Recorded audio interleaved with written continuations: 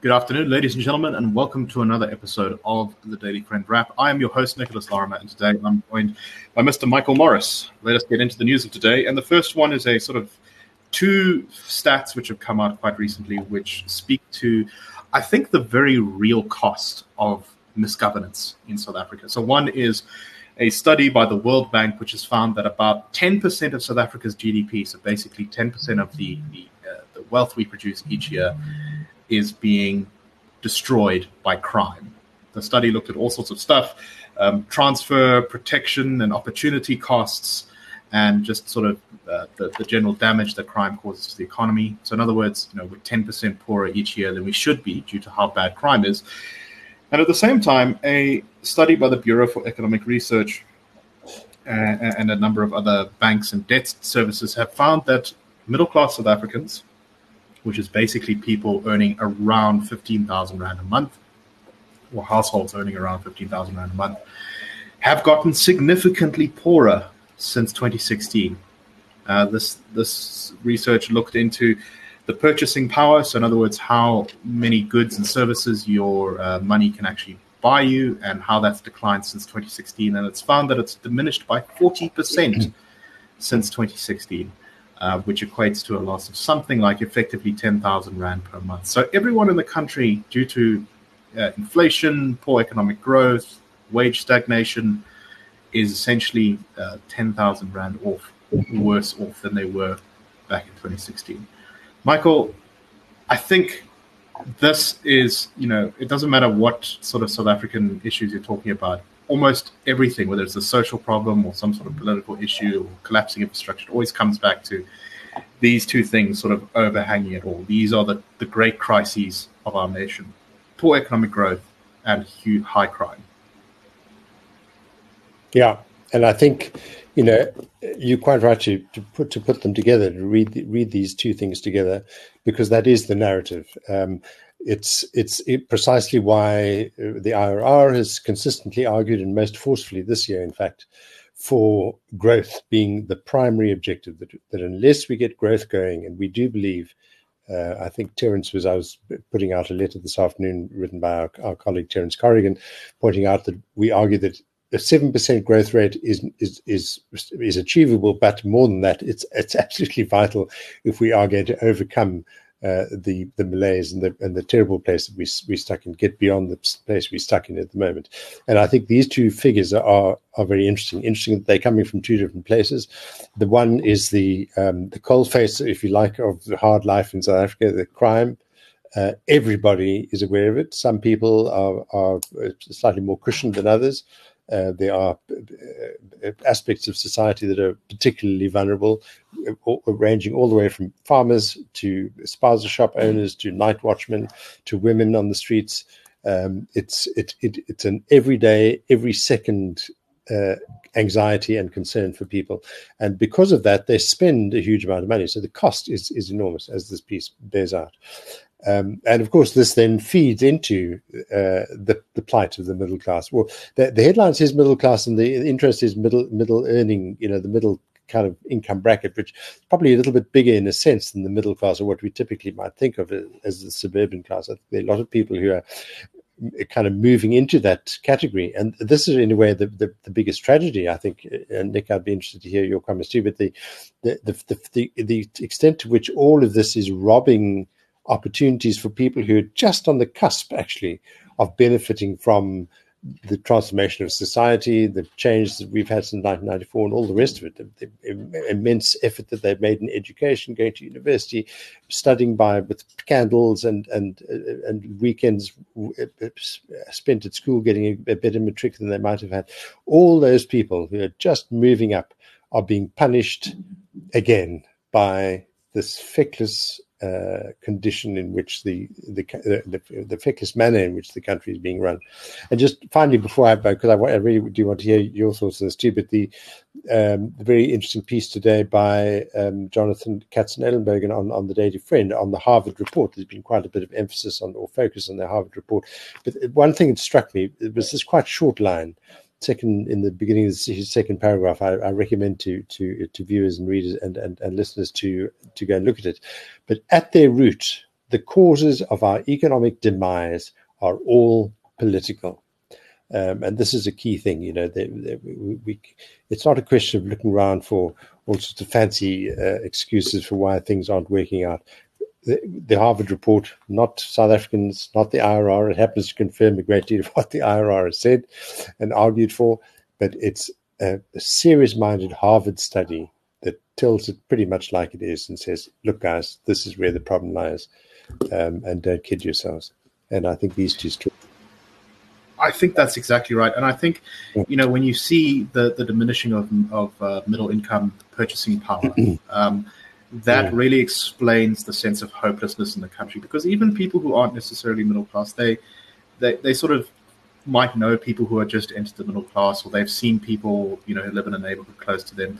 And if those people are struggling, they're also going to lose hope. I think the general sense of hopelessness, the fact that so many South Africans across the spectrum, across wealth and race and gender, whatever way you want to slice it, are feeling miserable and desperate and hopeless right now is exactly because we've been in this economic malaise, we're being assaulted by crime, and it's just kind of creating this sort of pressure cooker on our psyche, which if we don't fix those political problems, it's only going to get worse.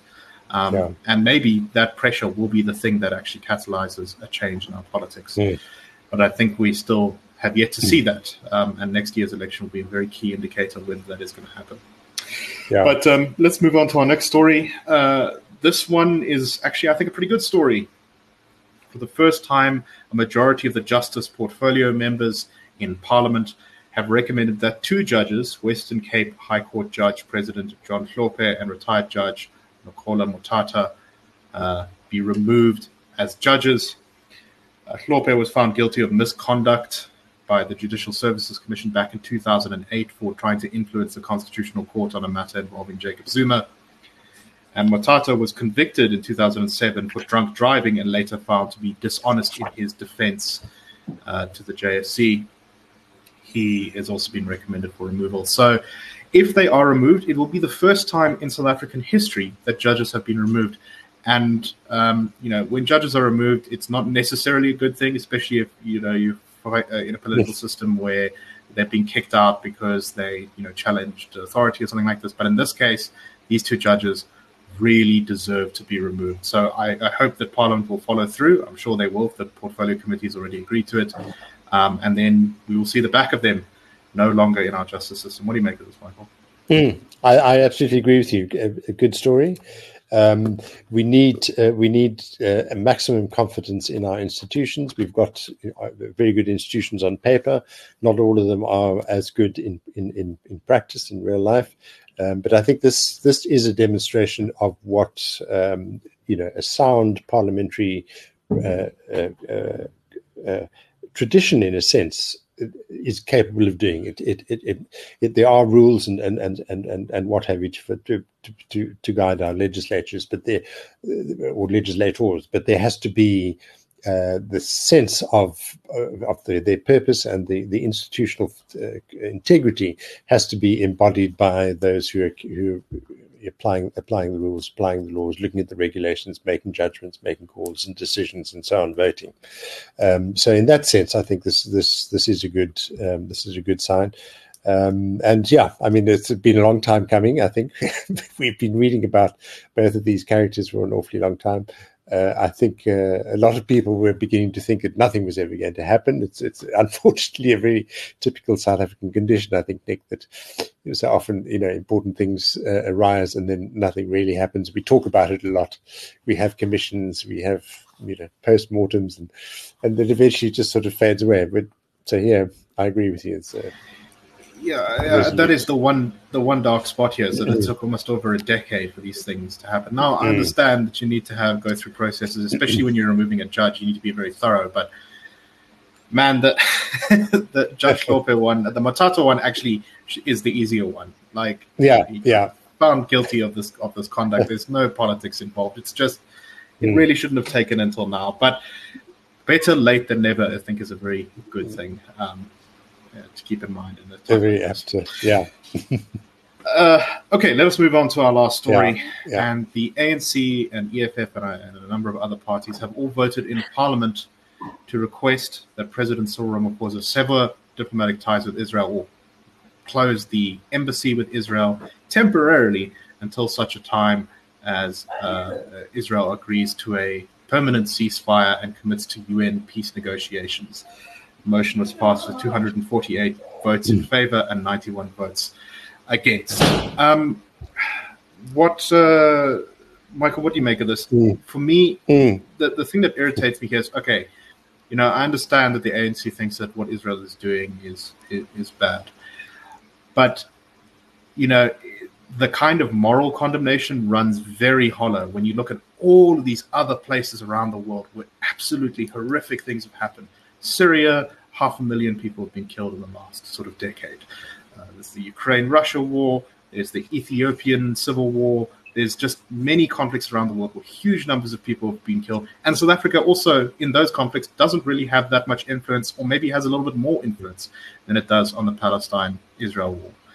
And yet, this is the only one that government jumps up about. This is when we mobilize the foreign policy apparatus to start putting pressure. This is when we get all excited.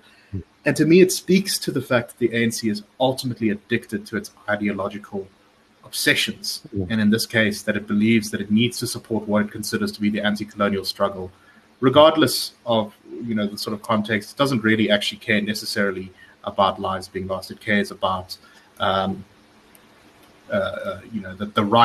certain lives are being lost and other lives they don't really care about so much. I don't know. What do you make of this?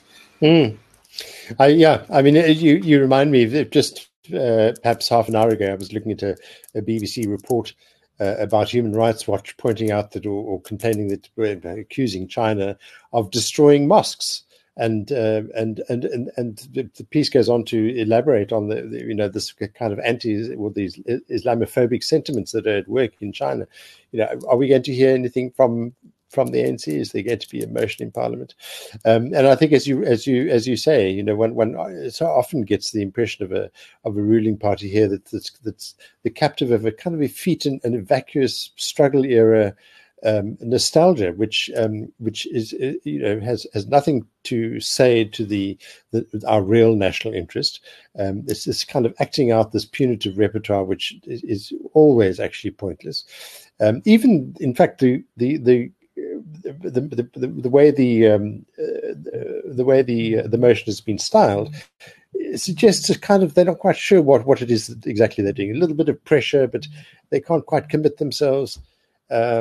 It's certainly not in the national interest, I don't believe, and it's a rather vacuous attempt at signalling virtue here in a nostalgic way, which has nothing to do with our real world concerns. No, exactly. And this is almost certainly just going to make trouble for South Africa without really doing anything, because at the end of the day, no one involved in this conflict gives a damn really about what South Africa thinks. No, exactly. No, again, it doesn't address our national interest. No, exactly. Or our standing in the world. You would have thought, diplomacy. Yeah, exactly. It's for supposedly a non-aligned neutral country. We're awfully keen not to pick sides every now and again, which makes a mockery of, I think, government's foreign policy. Anyway, that is all the time we have for today. Please, if you do like the show, please subscribe to us. Please like the video, all those good things. And for today, that's a wrap.